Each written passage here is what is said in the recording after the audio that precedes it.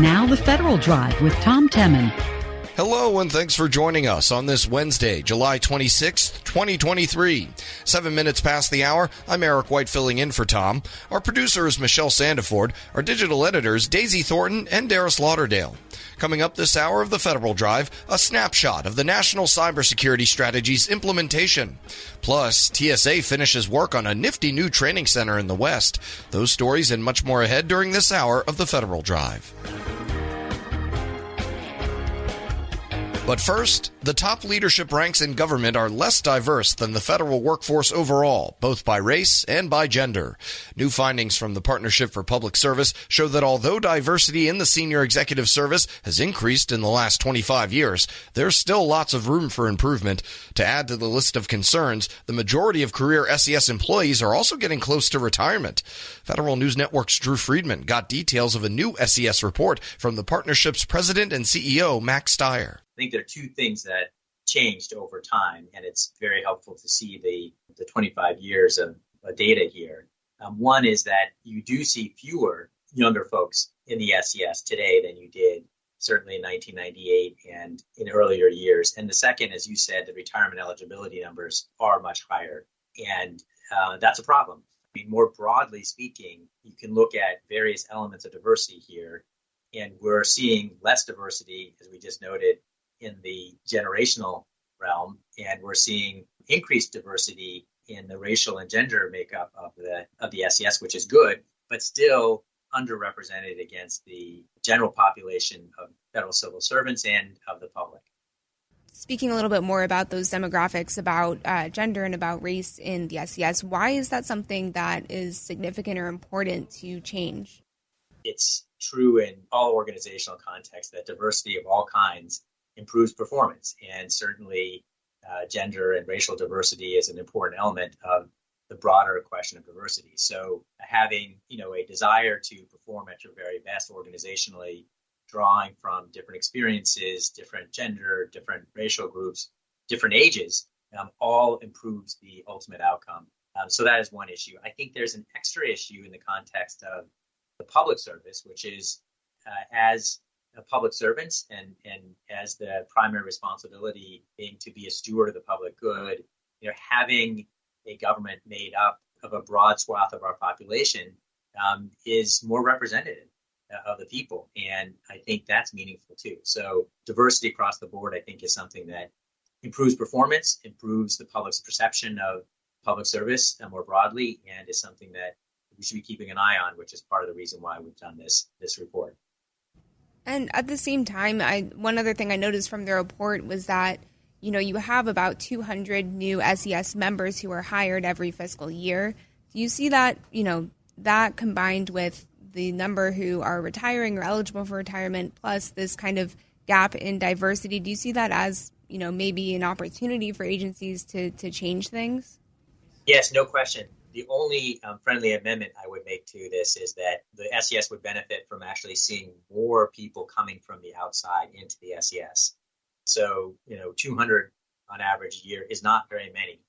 It is very important to grow talent within the government and to provide a pathway for high-performing career civil servants to make their way into the SES. But having an inflow of consequence of talent from the outside improves the diversity as well. And I think multi-sector experience is extremely important. So, one of the things that I would highlight here is, frankly, how few folks from the outside actually come into those senior positions. It is especially important in a world of huge dynamism. So when you think about it, again, you see some increase in the number of IT SESers, but just in the sphere of technology, being able to draw on best-in-class experience from the private sector at the senior-most levels is frankly very important to the performance of our government and to the services that the American public is receiving. So in our view, we believe looking to improve the recruiting from the outside is quite important. Another part of that possibly is where the SES members, where the SES workforce is located. And one thing I did notice from the report is that a lot of SES members, career SES members, live and work in the D.C. area, whereas you have the broader federal workforce, about 80% work outside D.C. that's maybe just a product of the fact that you have SES members working at headquarters offices, but do you see that as an issue or something that needs to change? So it's a very interesting question. Look, I think that most policymakers do not realize that, as you just said, 80% of the federal workforce is outside of D.C. The leadership of most agencies are in D.C. And I think there is a real benefit to having a concentration of leadership in one place. The whole point of having a capital that was owned by no state, but was, instead owned by the entire country, was an important element of the front end of our country to create something that was committed to the larger public good, to the nation, and not to an individual state. I think that there are reasons why having, in a single location, top leadership able to be co-located is quite helpful, especially in a world where we need to see multi-agency collaboration in order to deal with big problems. At the same time, we have this phenomenon of the pandemic that created, a explosion of remote work and the possibility of working from elsewhere. To the extent that there's benefit to having SESers outside of DC, now there's actually a mechanism for them to do that quite easily with remote work, where their jobs permit it. And obviously, it is a case-by-case question. So the underlying issue is I'm not really concerned that there's such a concentration of SESers in the DC area. I think the benefit is that you want your senior leaders to be interacting with each other across the organizational lines of agencies as much as possible, and frankly, more than currently occurs. You don't see very much movement among the SES from agency to agency, and that's a problem. And to the extent you want to actually enable more SESers to be outside of DC, remote work might be the better way of doing it. The report also breaks down SES by occupation, and there's been a huge jump in the number of SES members in IT positions. Is this something that was surprising or telling to you, and what does this mean going forward for the federal workforce? You would hope to see the workforce shift and change, even especially maybe at the most senior levels, depending upon, the organizational needs that we have. And technology is plainly the most significant change aspect of the management world that we've seen over the course of the last 25 years. So you would expect to see growth in IT. And my question, frankly, is, has there been enough of it? I'm not sure that we've seen, the extent of the reshaping of the occupational focus as we should. And especially with the rise of AI, even beyond SESers who are in the IT occupational series, my view is that we should be exploring deeply the requirements of technology literacy that the rest of the SES who are not in the IT occupational series ought to have to really be effective leaders. Not just the SES, but certainly the SES as the top of the pyramid. To be an effective leader in today's world, having that technology sophistication, I think, is fundamental. You talked a little bit about, why you put together this report, but if you can tell me, what are you hoping that agencies or maybe members of the federal workforce should get out of this report? What are you hoping that they'll take away here?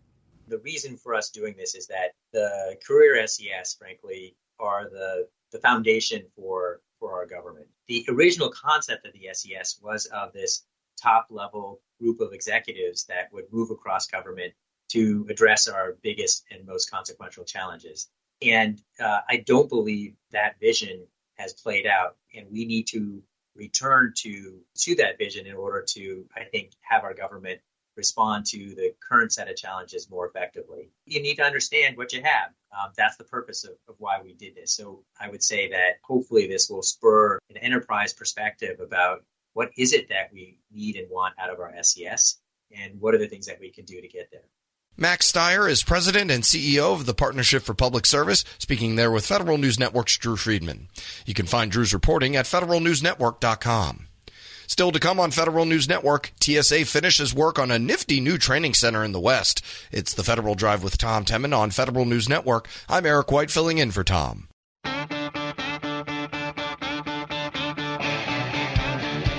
Welcome back to the Federal Drive with Tom Temin on Federal News Network. I'm Eric White filling in for Tom. For the Transportation Security Administration, what happens in Vegas certainly does not stay there. TSA recently opened a new officer training center near the Las Vegas airport, and new hires trained there take their knowledge all over the country. We got an update from TSA's Assistant Administrator of Training and Development, Kim Hutchinson, who spoke to Federal News Network's Tom Temin. So this grand opening was the second of 2 training centers, correct? That's right. We've got 2 big training centers that host our training for our newest employees, what we call our basic training program.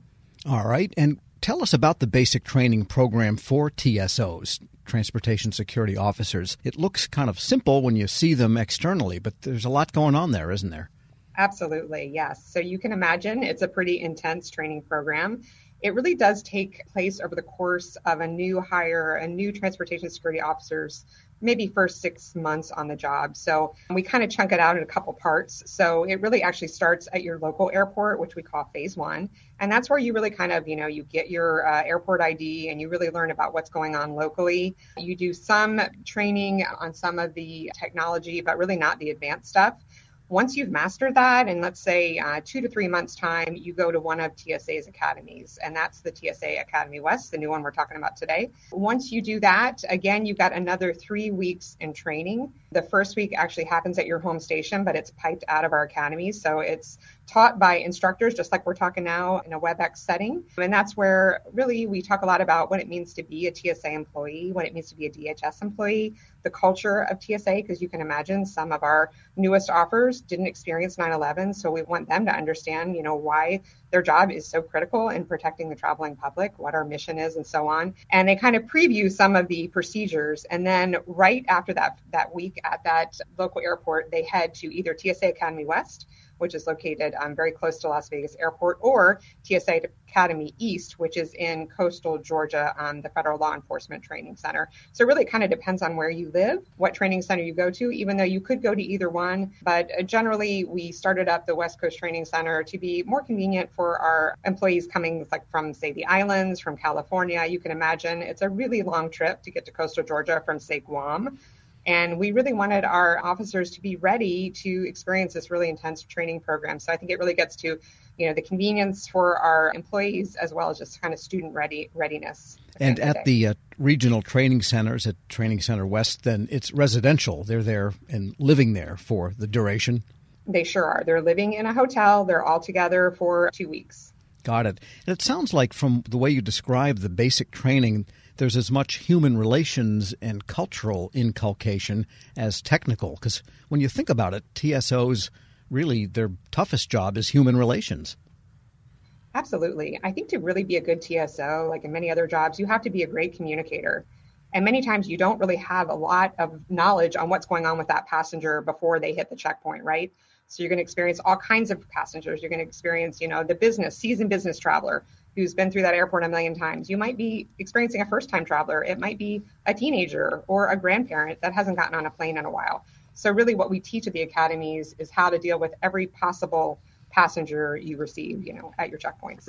And how versatile do you want TSOs to be? I'm thinking, just as a flyer like everybody else, visible to the public, there's at least 8 discrete functions, between the time you arrive until you get on the plane. But there's a lot that goes on you don't see, correct, in the offices, in the byways and labyrinths of the airports.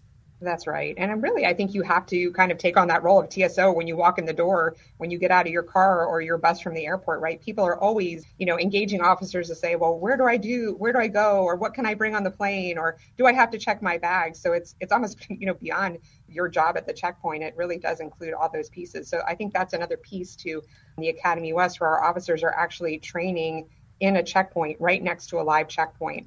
So it's not some kind of a simulated classroom environment. You're literally, you're hearing the airport announcement and noise while you're learning these functions, which is much more, realistic training environment to what your job's going to be. We're speaking with Kim Hutchinson. She's Assistant Administrator and Chief Learning Officer for the Office of Training and Development at the TSA. To what extent are officers taught where they can use discretion? And here's what I mean. A thing goes through the scanner and there's lots of pictures of stuff. And obviously, if you see a pistol in there, well, that raises the red flags and the person's arrested, et cetera, et cetera. But there are things that are not so clear-cut. we've all experienced that use of discretion by officers. How do you teach them that particular skill? I think it starts with understanding the standard operating procedures, right? There are certain things you have discretion on and other things that you don't. My answer to that would be, you do have a big network of people at the checkpoint. So if you're a new officer, say, coming out of training, and you see something that you don't think it's a prohibited item, but you're not sure, that's where we really teach this piece about you're part of a bigger team, right? So we really do want officers to focus on threats, obviously, and if they're not sure, to make sure that they engage other passengers. So there's discretion in some regards, but, at the end of the day, SOP has to be followed. You've got a bunch of people around you to kind of help you get through the process. And describe the new facility in Las Vegas. Where is it in relation to the airport, and what's in there? Is it mostly just spaces with desks and tables, or what? It's a very modern-looking building from the outside. It's 26,000 square foot facility. It's got 6 classrooms. It's got a couple of large multi-purpose rooms. It's got office space for our officers. And really, I think that one of the neatest things about this facility is you can literally see the airport, the tower of Las Vegas Airport, when you're in a training room. So you can walk. I don't recommend that, and especially this time of year, but it's such a very close proximity. It's less than a mile from the airport. So I think that's another compelling thing while you're sitting there learning about what it means to be a TSO. You can literally see planes taking off and on, which we haven't experienced that at a training center before.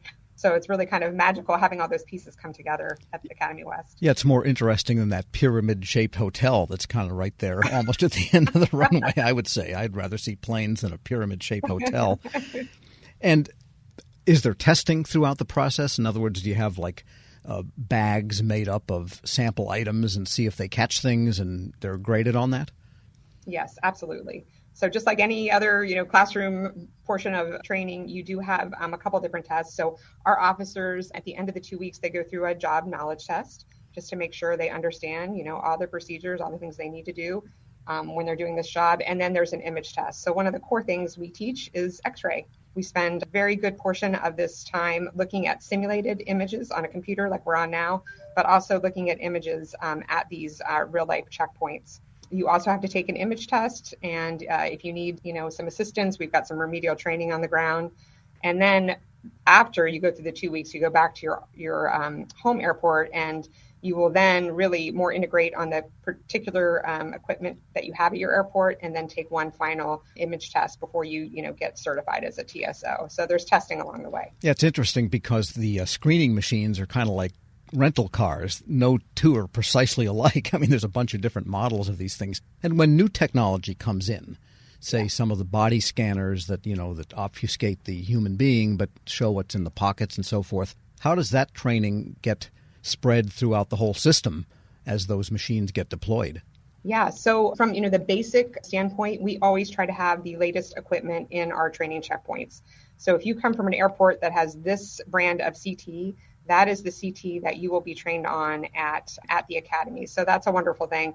Now, it's a little different when it, shows up at your airport. Essentially, when we know when airports are going to get, so if Las Vegas Airport is getting a new machine, AIT, CT, whatever that may be, that's when our officers get trained basically by trainers at the airport. All right. And just a final question. Throughout a shift of a TSO, do they do the same thing for the entire time, or do they shift from, screening the people into the screening area, checking the boarding pass, et cetera, to watching what's going through in the scanners to whatever? Or do they rotate throughout the different jobs in a given shift? They do rotate. So you might start at that travel document checker where they look at your IDs and then move to the walkthrough, move to divestiture. So yes, basically every 20 to 30 minutes, an officer will take on a different position. So that's just one of our challenges at the academies, to really getting our officers confident and the expertise to do all of those things that you described. That's Kim Hutchinson, Assistant Administrator and Chief Learning Officer for the Office of Training and Development at the Transportation Security Administration. We'll post this interview at federalnewsnetwork.com/Federal Drive. Fly with the Federal Drive. Subscribe wherever you get your podcasts. Still to come on Federal News Network, the Defense Department clarifies how to use other transaction authority. But first, a snapshot of the National Cybersecurity Strategy's implementation. It's the Federal Drive with Tom Temin on Federal News Network. I'm Eric White, filling in for Tom.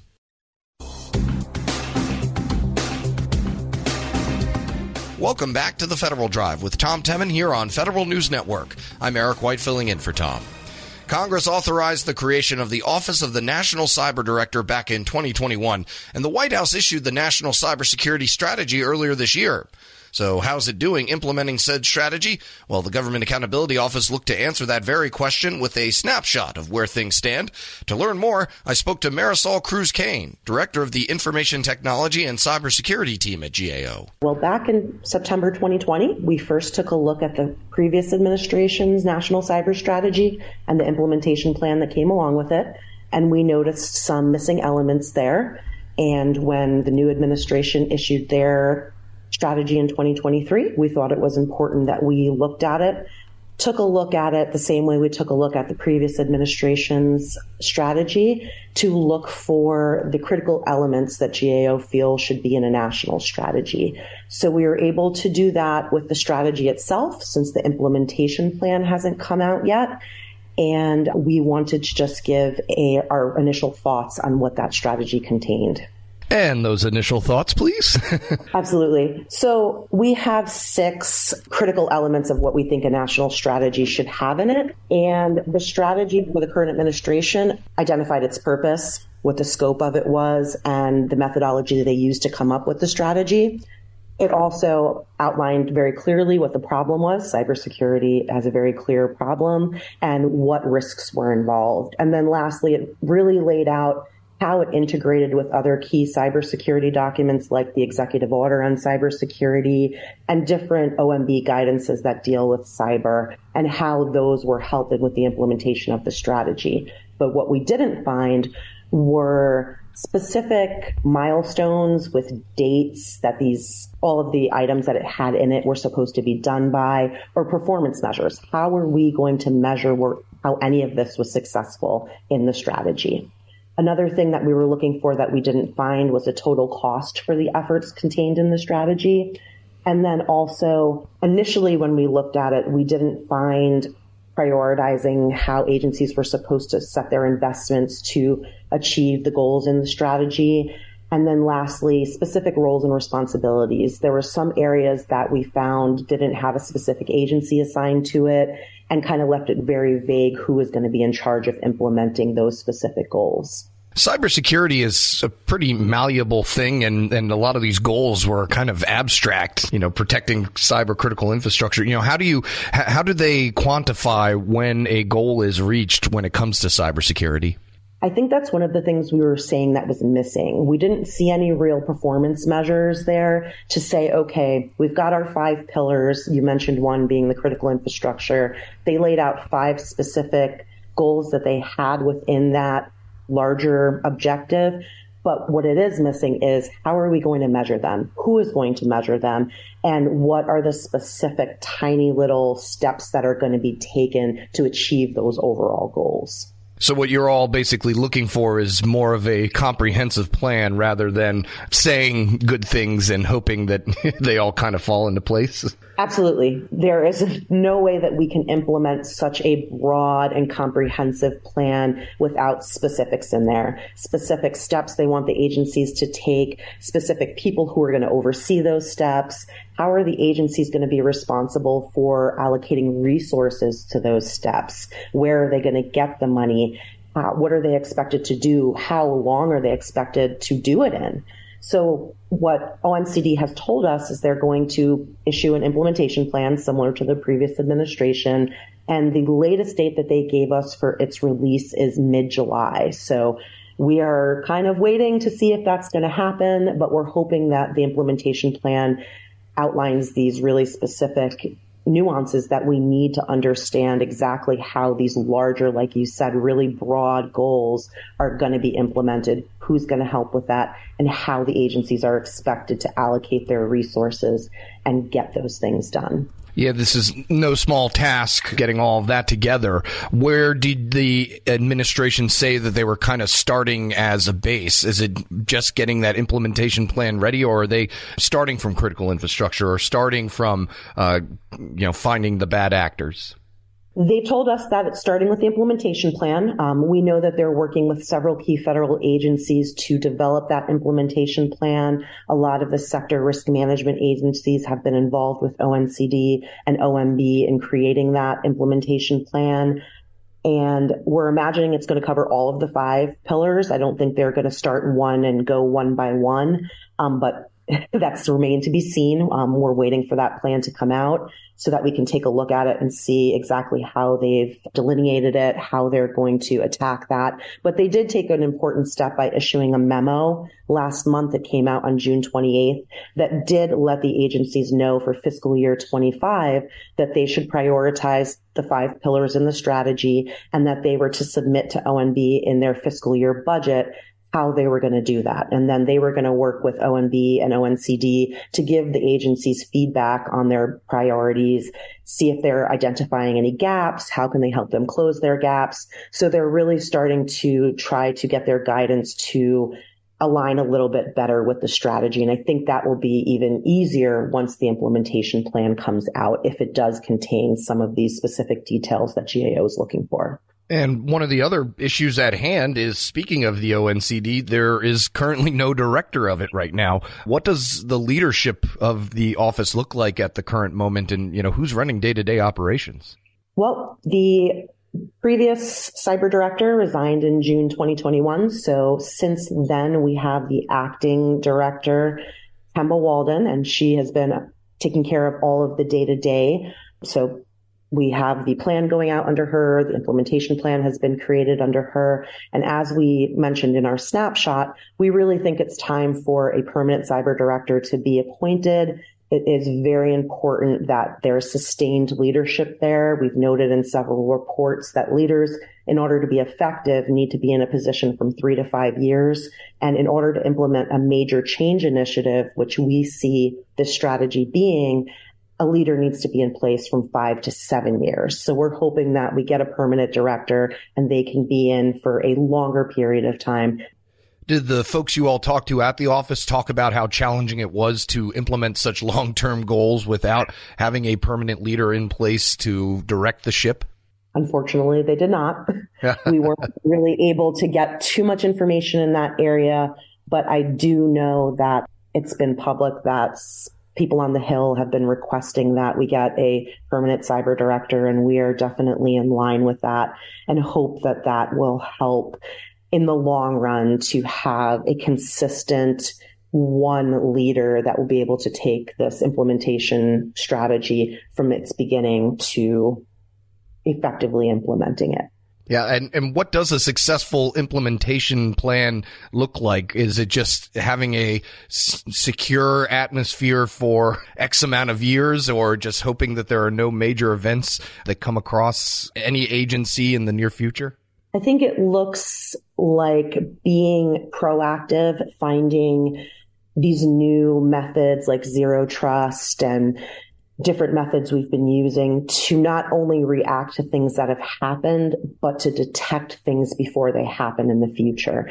You really can't secure something by continuously just patching things that you've found. We really need to get into, with CISA's putting out their national security advisories and security advisories, letting agencies know we've had these problems. Take a look at your system, evaluate where your system is so this doesn't happen to you. So we've got to get into this groove of looking forward. What could happen? This one thing, how does it relate to your system? How can you be proactive in protecting your systems from other incidents taking place? So it really looks like securing what we have now, but also continuously looking at your processes to make sure you're looking into the future and you're trying to protect from things that have not happened to you yet, but could, and also taking a look at our emerging technologies and how those fit into your agencies, but also how can we start using them securely so that we don't start using them and then something happens, and then we worry about security. So it's really taking a proactive stance. Marisol Cruz-Kane is the Director of Information Technology and Cybersecurity at the Government Accountability Office. You can find this interview along with a link to her report at federalnewsnetwork.com/Federal Drive. Still to come on Federal News Network, the Defense Department clarifies how to use other transaction authority. It's the Federal Drive with Tom Temin on Federal News Network. I'm Eric White filling in for Tom.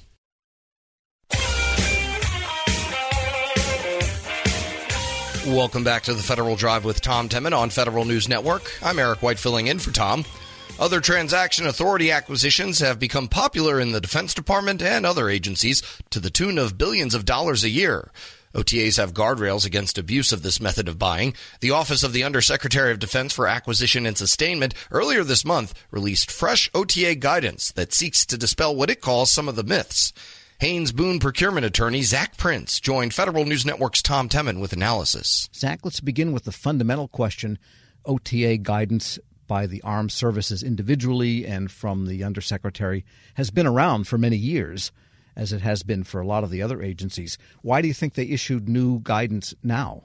Well, this is becoming an increasingly popular procurement vehicle, and there are a lot of open questions about how it is to be used. There have been different guides that have been out there. DoD had a guide, but it was growing dated.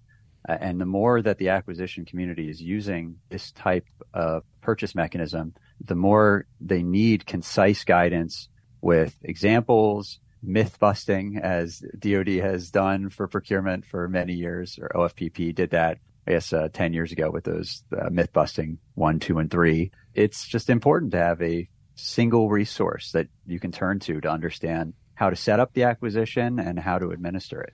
I guess for the uninitiated, we should remind people that OTA means an acquisition that's not done under the Federal Acquisition Regulation or the Defense FAR, the DFAR, and it was initiated by NASA. Congress gave NASA that authority, I think back in, 1959 or something like that, to be able to do this for the purposes of buying prototypes, because there was no commercial equivalent out there, and that's what OTAs are all about. Is that a pretty good synopsis?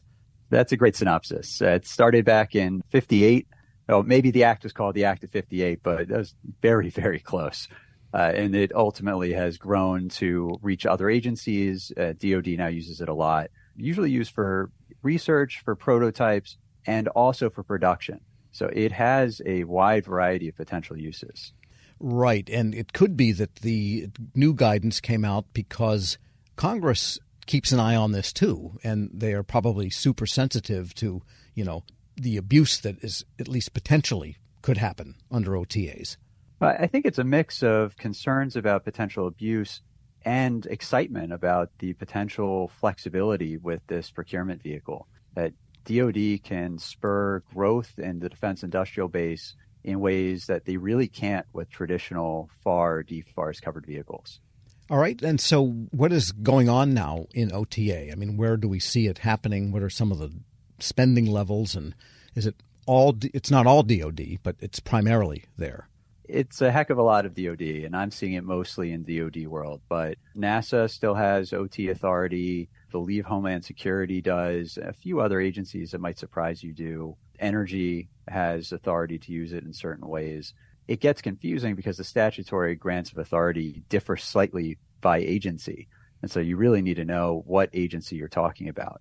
But in many respects, it is the Wild West, because when you're dealing with a procurement, traditional FAR covered, you know what to expect. There are clauses that have to be there, and even if they're not in there, are going to be read in there as a matter of law. Then when you get into the OT world, you sort of scratch your head. It's cost reimbursement. What does that mean? Are the cost principles applicable?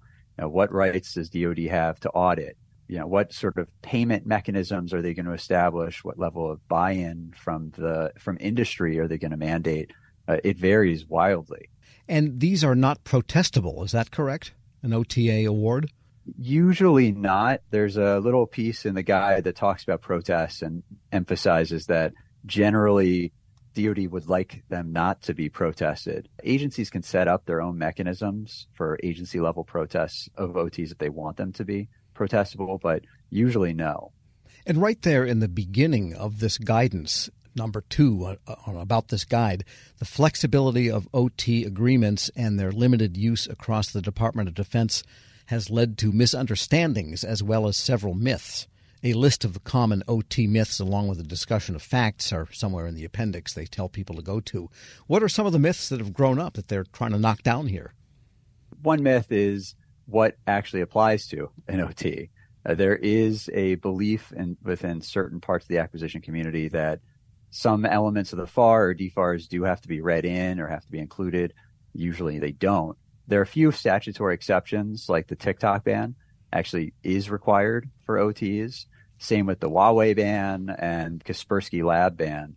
So there are times where Congress gets really uptight about particular foreign actors and puts that into all acquisitions. But generally speaking, you don't have to have any FAR clause at all in an OT. We're speaking with attorney Zach Prince. He's a partner at Haynes Boone. We're in the fourth quarter of the federal fiscal, and people are worried about funds running out, lapse of appropriation, all of these things going on. And so a lot of contractors want a quick hit to make their numbers at the end of the year, and there's no time for full and open FAR competitions at this point, realistically, between now and the end of the fiscal year. To what extent is it kosher, then, to explore with your agency, if you're a vendor, well, can we do this under an OTA? You could go that route, but they are limited in what can be done. They're really only for research, prototyping, or production. And there has to be some careful thinking by DoD on what they're authorizing and whether it falls within the statutory grant. So they don't want to just create this mechanism for avoiding full and open competition. This is only to be spurring these specific types of activities. And when you say production, it means production of that which was developed under the prototype with an OTA. You can't just go buy, 67 printers because it's easy to do it with an OTA. That would be wrong. That's right. That's an important caveat. They're follow-on OTs to prototype OT agreements. And to what extent is it possible to use OTAs on existing GWAC types of vehicles that might have been established using FAR type of processes? My suspicion is there are very few circumstances where that would be appropriate. So it's direct government to that vendor. Yeah, that's right. I mean, you would need to be able to really justify how this is appropriate. You can't always do single source OTs either. For production in particular, you can have a sole source OT for production if it was a competitively awarded prototype OT. But otherwise, you are supposed to be soliciting as the agency a number of different offers. And is the theory behind using an OTA for production that even though it is production, it is nevertheless not commercial because it was created as a prototype initially under an OTA, and so there's presumably no commercial market for that which is being produced? Usually there might be a commercial market, but it might be the type of circumstance where what DoD needs is slightly different, or DoD wants to get industry to focus on an area that they otherwise wouldn't. And so they'll come up with a complicated mechanism where there's more industry buy-in. The company has skin in the game. They'll get a benefit if this succeeds, or potentially absorb a loss in a way that a FAR contract wouldn't allow for. All right, so this guidance that just came out from the Undersecretary for Acquisition and Sustainment is 51 pages, no pictures or charts, so it's like all reading. What should people know about this? It is very well drafted, frankly. It is true. It is a lot of reading, and maybe lawyers will take more from it than others. But it does a very good job of laying out, this is what an OT is. This is how you set up a procurement. These are the entities that can get involved. And it's broken up with great case studies of types of work that's been done through OTs that have been successful and what has made them successful. So, for every few pages you have to slog through some arcane definitions, you then get to understand and practice what this actually is used for. And some of these case studies go back a few years. Here's one from 1994 for the Global Hawk drone.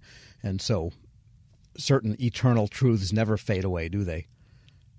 They don't. Some of them are more recent. You've got one where performance only ended in 2022 for robotic servicing of geosynchronous satellites, which is some really interesting cutting-edge tech. Attorney Zach Prince is a partner at Haynes Boone.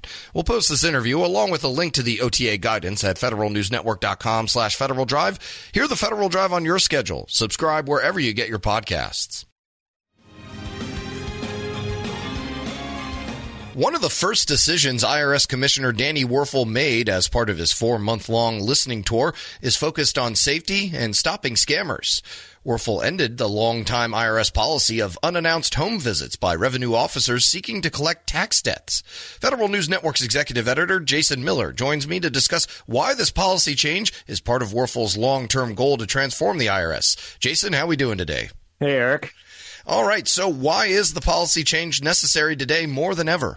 I think one of the things that Danny Werfel heard during this listening tour, and he talked with employees, he talked with unions, he talked with citizens, really he talked with anyone who would talk to him about what's going on at the IRS. And what they heard time and again was these unannounced visits, these surprise visits were of growing concern. Werfel talked about this earlier this week at a press conference. With the growth in scam artists, taxpayers are increasingly uncertain who is knocking on their doors. For our IRS employees, there were fears about their own personal safety on these visits. I also learned that these concerns were shared by our partners at the National Treasury Employees Union, who have long advocated for increased safety for IRS employees. Again, IRS Commissioner Danny Werfel, one of the things he also offered, Eric, was really interesting. He goes, what's the current environment today is much different than the current environment 5 or 10 years ago. Knocking on someone's door, ringing their doorbell just is not something that people are as comfortable with. And there's a lot of concerns about IRS employees and their safety and what's it feel like when they do a home visit these days. And of course, Eric, NTEU, the National Treasury Employees Union, which represents their employees, has pointed out that all the rhetoric around IRS and the government has really not helped the situation either. So why was the IRS conducting surprise visits in the first place? I didn't even know they were still doing those. And I think that's what's surprising to a lot of people. I think that's why also Werfel said, we're going to end this right away. This is not something we're going to phase out. We're just going to end it. And I think it comes from just a decades old policy. I think it's just the way things have always been done. Werfel describes kind of what these home visits were like and why they were doing them. Under the old policy, the IRS typically assigned about 100,000 cases to revenue officers each year. While we don't have the specific number of unannounced visits that occurred, it was a routine part of the employee's job to take this step. I also want to note that IRS auditors, our revenue agents, do not make these kinds of unannounced visits. This means that today's announcement will bring all of our civil side employees into policy alignment on visits. We have about 2,300 revenue officers, so that this change today will affect a lot of employees and will be another step forward in our agency's transformation work under IRA and the Strategic Operating Plan. Again, IRS Commissioner Danny Werfel talking about how also the policies are different, right? When you talk about auditors are different than revenue agents, talk about people who do these home visits versus people who don't. And there's not, on the civilian side, non-law enforcement, and let's be clear about this, these revenue officers are not law enforcement officers, why they were doing home visits and some other parts of the IRS weren't. So I think part of this as well is this is a policy that maybe just grew over time, and it was time to really rethink it. And that's one of the things, again, Danny Werfel's heard time and again during this listening tour. Speaking with Federal News Network's executive editor Jason Miller, so what's going to take the place of these unannounced visits to homes and businesses if they're not going to do that anymore? Danny Werfel has been clear to say, listen, we still need to deal with these issues. There's still unpaid taxes, unfiled tax returns that we have to deal with. So he said, listen, we have a better policy, and all that new process, if you will be listed on the irs.gov website in the coming days. But he described what the new approach will be like. We will be replacing these unannounced visits with mailed letters to schedule meetings. Revenue officers will make contact with taxpayers through an appointment letter known as a 725B and schedule a follow-up meeting. Here's another advantage of this decision. This will help taxpayers feel more prepared when it is time to meet. Taxpayers whose cases are assigned to a revenue officer will now be able to schedule face-to-face meetings at a set place and time. They will have the necessary information and documents in hand to reach resolution of their cases more quickly. The other thing Danny Werfel really said was there will be occasion, very few times, that a home visit will be required. However, he said mostly besides the letters sent through the Postal Service, there's also the use of secure electronic communications through the IRS website. And additionally, he said we're going to really improve the technology, the mobile apps, the website technology too, so to make communication even easier. Eric, I don't know if you've had the opportunity to get one of those letters from the IRS telling you either you didn't pay your taxes or they can't find your taxes. I unfortunately got one recently, And I logged on, went through the process. It was very easy, very secure. I'm not saying they're perfect by any means. I'm just saying this is my own personal experience of having to, unfortunately, getting one of those letters that said there's something wrong with my taxes. And so I think that's where they're pushing. And they do realize not everybody will have online access either. And they're going to have more Saturday hours at walk-in centers, more call centers so people can call and talk to representatives. So I think there are many things they're going to try to do to, again, collect those debts, deal with unpaid taxes, but not have to do these unannounced surprise home visits. I did get one of those letters a few years ago, and I found that things ran a bit smoother when you were paying them money. So for a positive experience, when you have the money to pay them and, that process goes smoothly. But what about the folks who are still dodging them? How else are they planning to conduct oversight and hold citizens and businesses accountable for paying their taxes? No surprise, one of the big things they're doing is taking money from the Inflation Reduction Act. They got a lot of money, and we know Congress is trying to claw some of it back. But with the money they do have and they're spending now, they're really looking at these changes that are coming. And one of those big changes are on data and analytics. Again, Werfel talks about why this move towards using better data, more analytics is really important to, again, replacing these unannounced visits. The better we can do at using data, the more we can focus our resources on individuals and organizations that are evading taxes versus engaging with honest taxpayers. We want more and more in an increasing way when we look into a tax issue to have greater and greater confidence that we have really good reason to look into it because the data is pointing to a real issue. The better the data, the better our analytics, the more accurate we're going to be, and therefore the more often when we're reaching out to a taxpayer, we're reaching out to one that is in a significant tax issue versus an honest taxpayer. So a key part of modernizing the IRS is improving the way in which we are leveraging data to do our jobs better. Again, IRS Commissioner Daniel Werfel speaking to the press earlier this week, making the announcement around ending the policy of unannounced visits, and why the data and analytics side of it really will be helpful. Werfel also brings up this idea of one of the fundamental goals of the Taxpayer Bill of Rights is to provide taxpayers or citizens access and avenue to resolve their issues quickly and completely. And he goes, that's a lot of different channels. So if they can improve their electronic means, they can have, again, better data, better analytics, better technology, hire more people. They're really trying to look at all the different pieces and parts they can bring together to not only ensure people are paying their taxes, but give them better customer experience, better customer service. And I think this change of this unannounced visits change, this decision not to end this decades-long policy is all part of, as you heard Werfel say earlier in our discussion, Eric, part of this transformation it's currently happening across the IRS. All right, and this is Mr. Werfel's first major move as IRS commissioner or first major policy change. I'm sure there'll be more to come. Federal News Network's executive editor, Jason Miller, thanks for giving us all the details. My pleasure. And you can find more of Jason's reporting at federalnewsnetwork.com. This is the Federal Drive with Tom Temin. For the latest updates, stay with federalnewsnetwork.com or follow us on Facebook, Twitter, and LinkedIn. I'm Eric White filling in for Tom.